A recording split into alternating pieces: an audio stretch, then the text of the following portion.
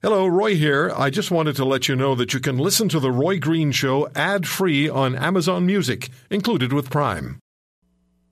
At this point, most shows are winding down. Roy is just getting started. The Roy Green Show on the Chorus Radio Network.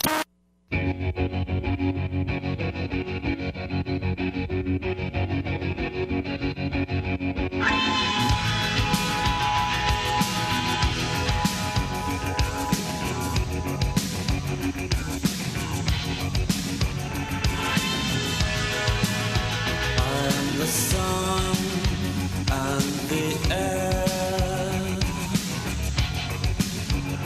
of a shyness that is criminally vulgar. I am the sun and air of nothing in particular.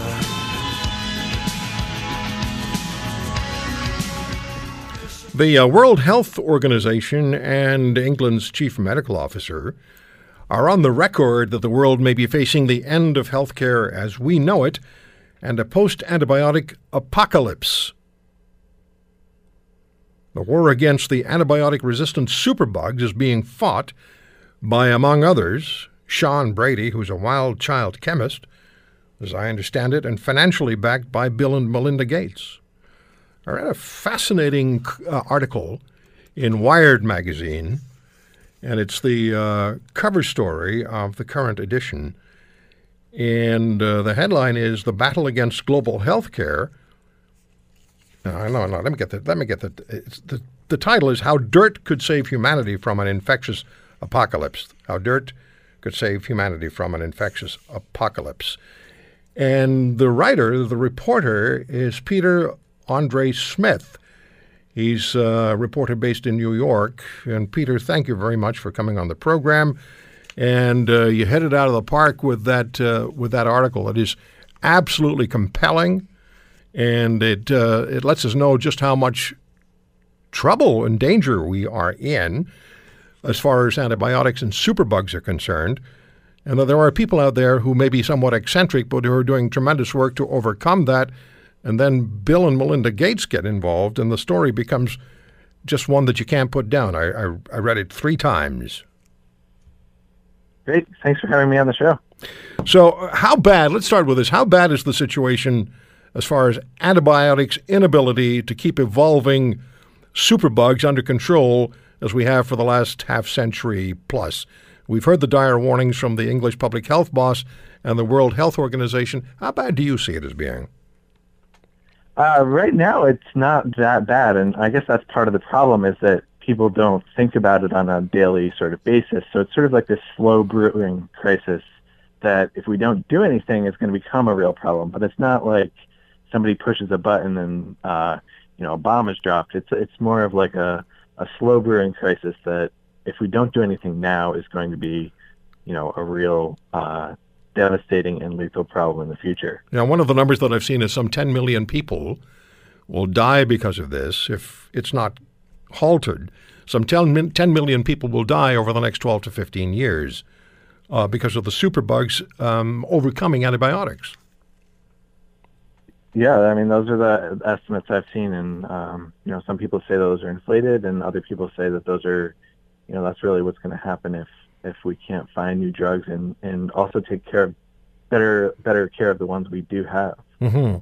Now, there have been many efforts, and there are many efforts underway to find or create drugs capable of subduing these so-called superbugs, which have morphed from bacteria immune to attack by antibiotics. And you found chemist Sean Brady, who immediately seems unconventional to say the least. So who is Sean Brady, and how's he addressing the fight against superbugs?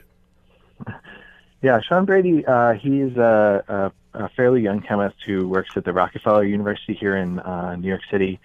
And he was part of a group that has pioneered the use of metagenomic sequencing, which is basically looking at DNA in any environmental sample. And he is essentially taking that DNA out of soil and then transferring it to a bacteria that can be grown in the lab, and then sort of producing new chemistry from that DNA that he's extracted from soil. So it's sort of, I've heard it described as sort of like a sci-fi approach. I mean, traditionally, most of the antibiotics we have came from dirt.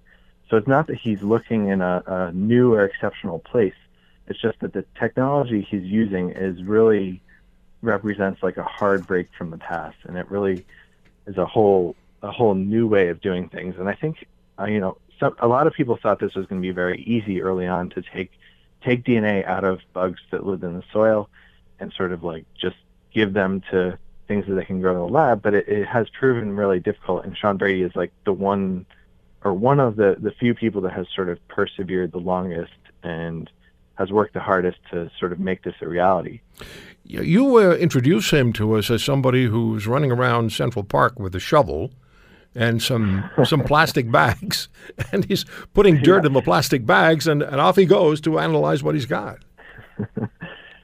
Right. In truth, Sean Brady doesn't leave his lab all that often, and this was sort of a way for him to sort of demonstrate like just how sort of conventional the soils are. I mean, you can basically go anywhere. You can look in the flower pot in your office, and chances are you're going to find some new chemistry that has not previously been identified. And if you know what you're doing, as he certainly does, then you can produce all this wonderful chemistry that hopefully will treat disease in the future.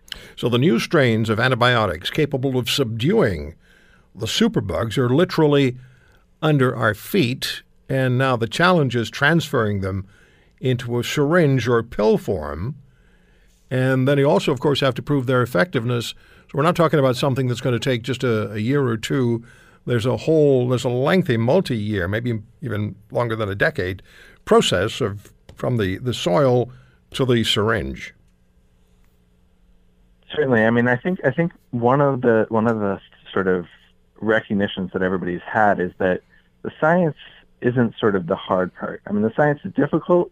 The science is sort of it's totally possible to find new drugs. Mm-hmm. The hard part is really like showing that they work in animal models first and then in humans, and that can, as you were saying, it can take up to 10 years, and it costs a lot of money to do so. And historically, the rates of failure have been rather high. So a lot of pharmaceutical firms aren't sort of interested in taking on the risk of developing a drug that has a fairly high chance of failing before it ever reaches the clinic.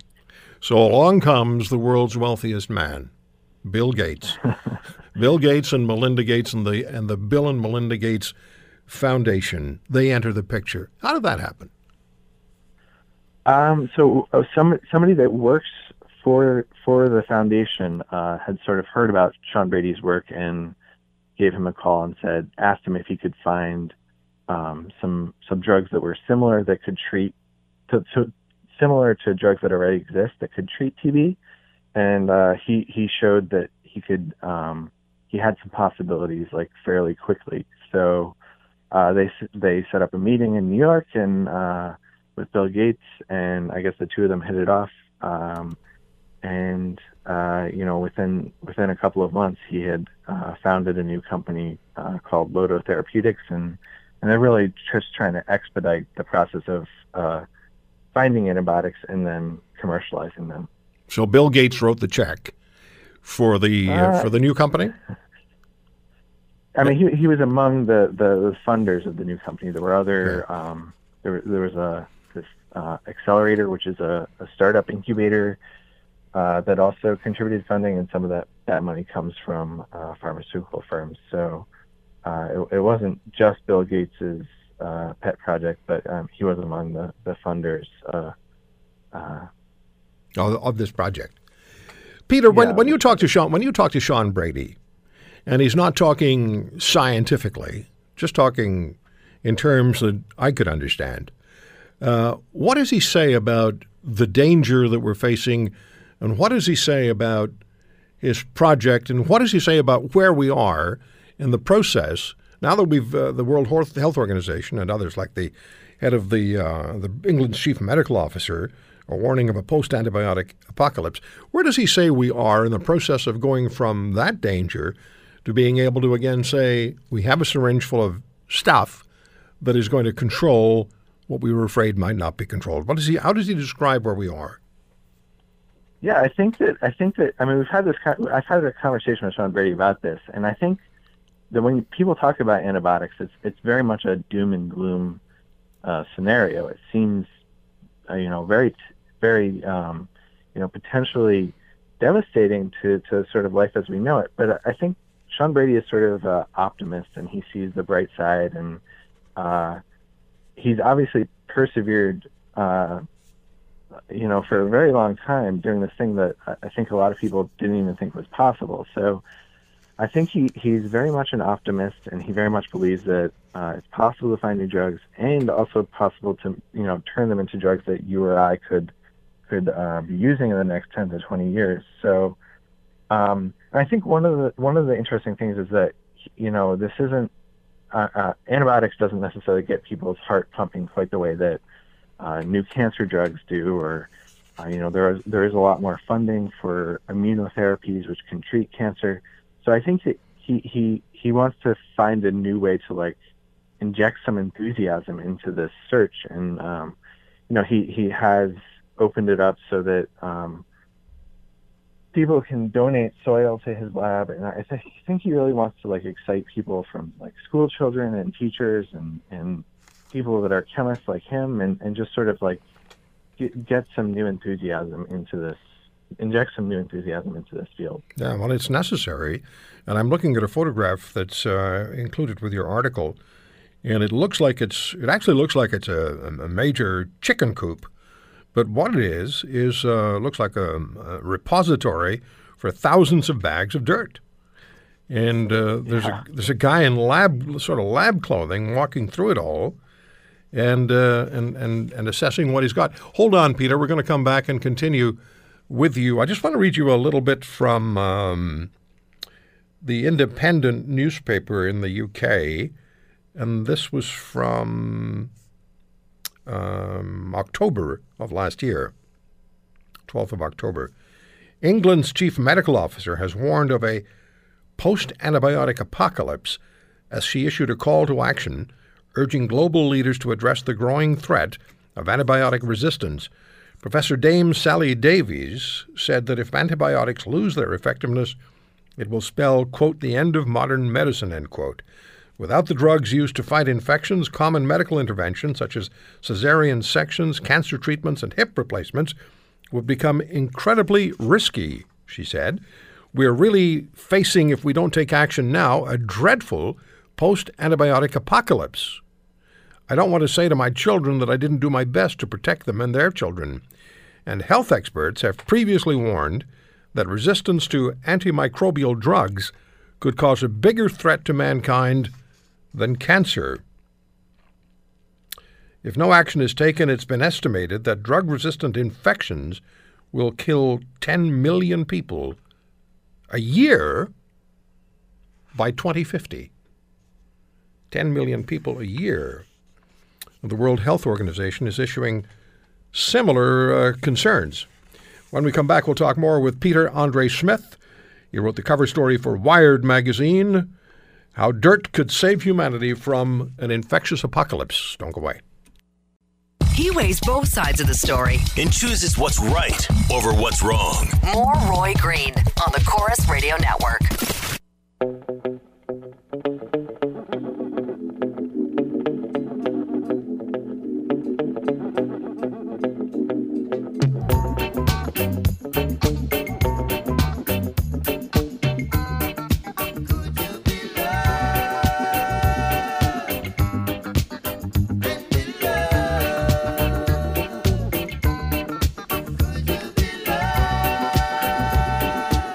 The cover story in Wired magazine is How Dirt Could Save Humanity from an Infectious Apocalypse.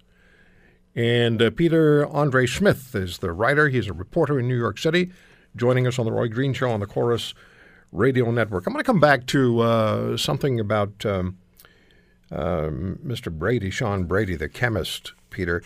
Does he have a schedule of any kind?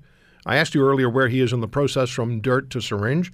But does he have a schedule of any kind that he wants to keep in order to be able to produce an antibiotic that is able to defeat superbugs for a specific bacterial illness like tuberculosis. Yeah, I mean, he has a number of candidate drugs that seem likely to treat infections, at least in the lab. And I know that he has just begun some animal experiments. One of them treats MRSA, which is a resistant form of staph infections.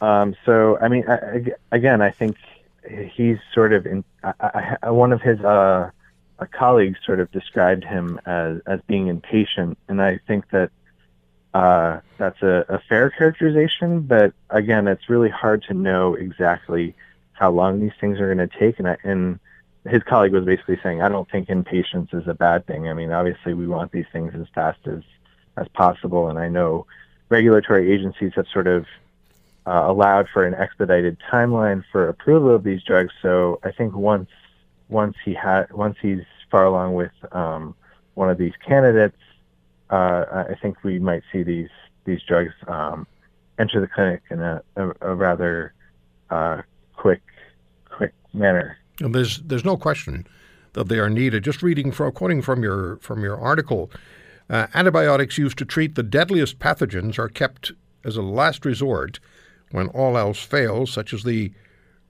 how do you pronounce this, carbapenems? You can just call them CREs. Okay. Yeah. Gravely ill patients taking last-line antibiotics can end up dead or they can end up cured. Either way, they're not repeat customers, which over a long term adds up to a negligible or negative return on investment. Waiting until the market for these life-saving antibiotics reaches critical mass for profitability is a recipe for catastrophe. So this brings us into the issue of making money. And the objective for pharmaceutical firms is obviously to be profitable, which many of them are. Where does the profit factor fit into this whole picture of how dirt could save humanity from an infectious apocalypse? Yeah, I think that the return on investment is sort of mismatched with the societal and the medical value that these drugs have. So I think that a lot of people are trying to think of new incentives. Obviously, people like the Bill and Melinda Gates Foundation are trying to support this as a philanthropic endeavor. And I think more recently, pharmaceutical firms have, started to express interest again in the antibiotic antimicrobial sector. I mean, I think as I was reporting this story, I think people within the last year and even within the last 6 months, people have been saying that pharmaceutical firms are sort of coming around to the idea that even if there isn't any money to be made, perhaps there is like some value in finding these drugs and marketing them as sort of a philanthropic endeavor. Yeah. Peter, thank you so much for joining us. Fascinating. It's a great article. Peter Andre Smith, How Dirt Could Save Humanity from an Infectious Apocalypse in Wired Magazine. We'll talk again. Thanks, Peter. Yeah, thanks again for having me. It's the Roy Green Show on the Chorus Radio Network. And when we come back, they are back. Catherine Swift, WorkingCanadians.ca, Michelle Simpson, former Liberal Member of Parliament, and Linda Leatherdale, former money editor for the Toronto Sun, now Vice President of Cambria, Canada. Got some issues to talk to the beauties about. Stick around.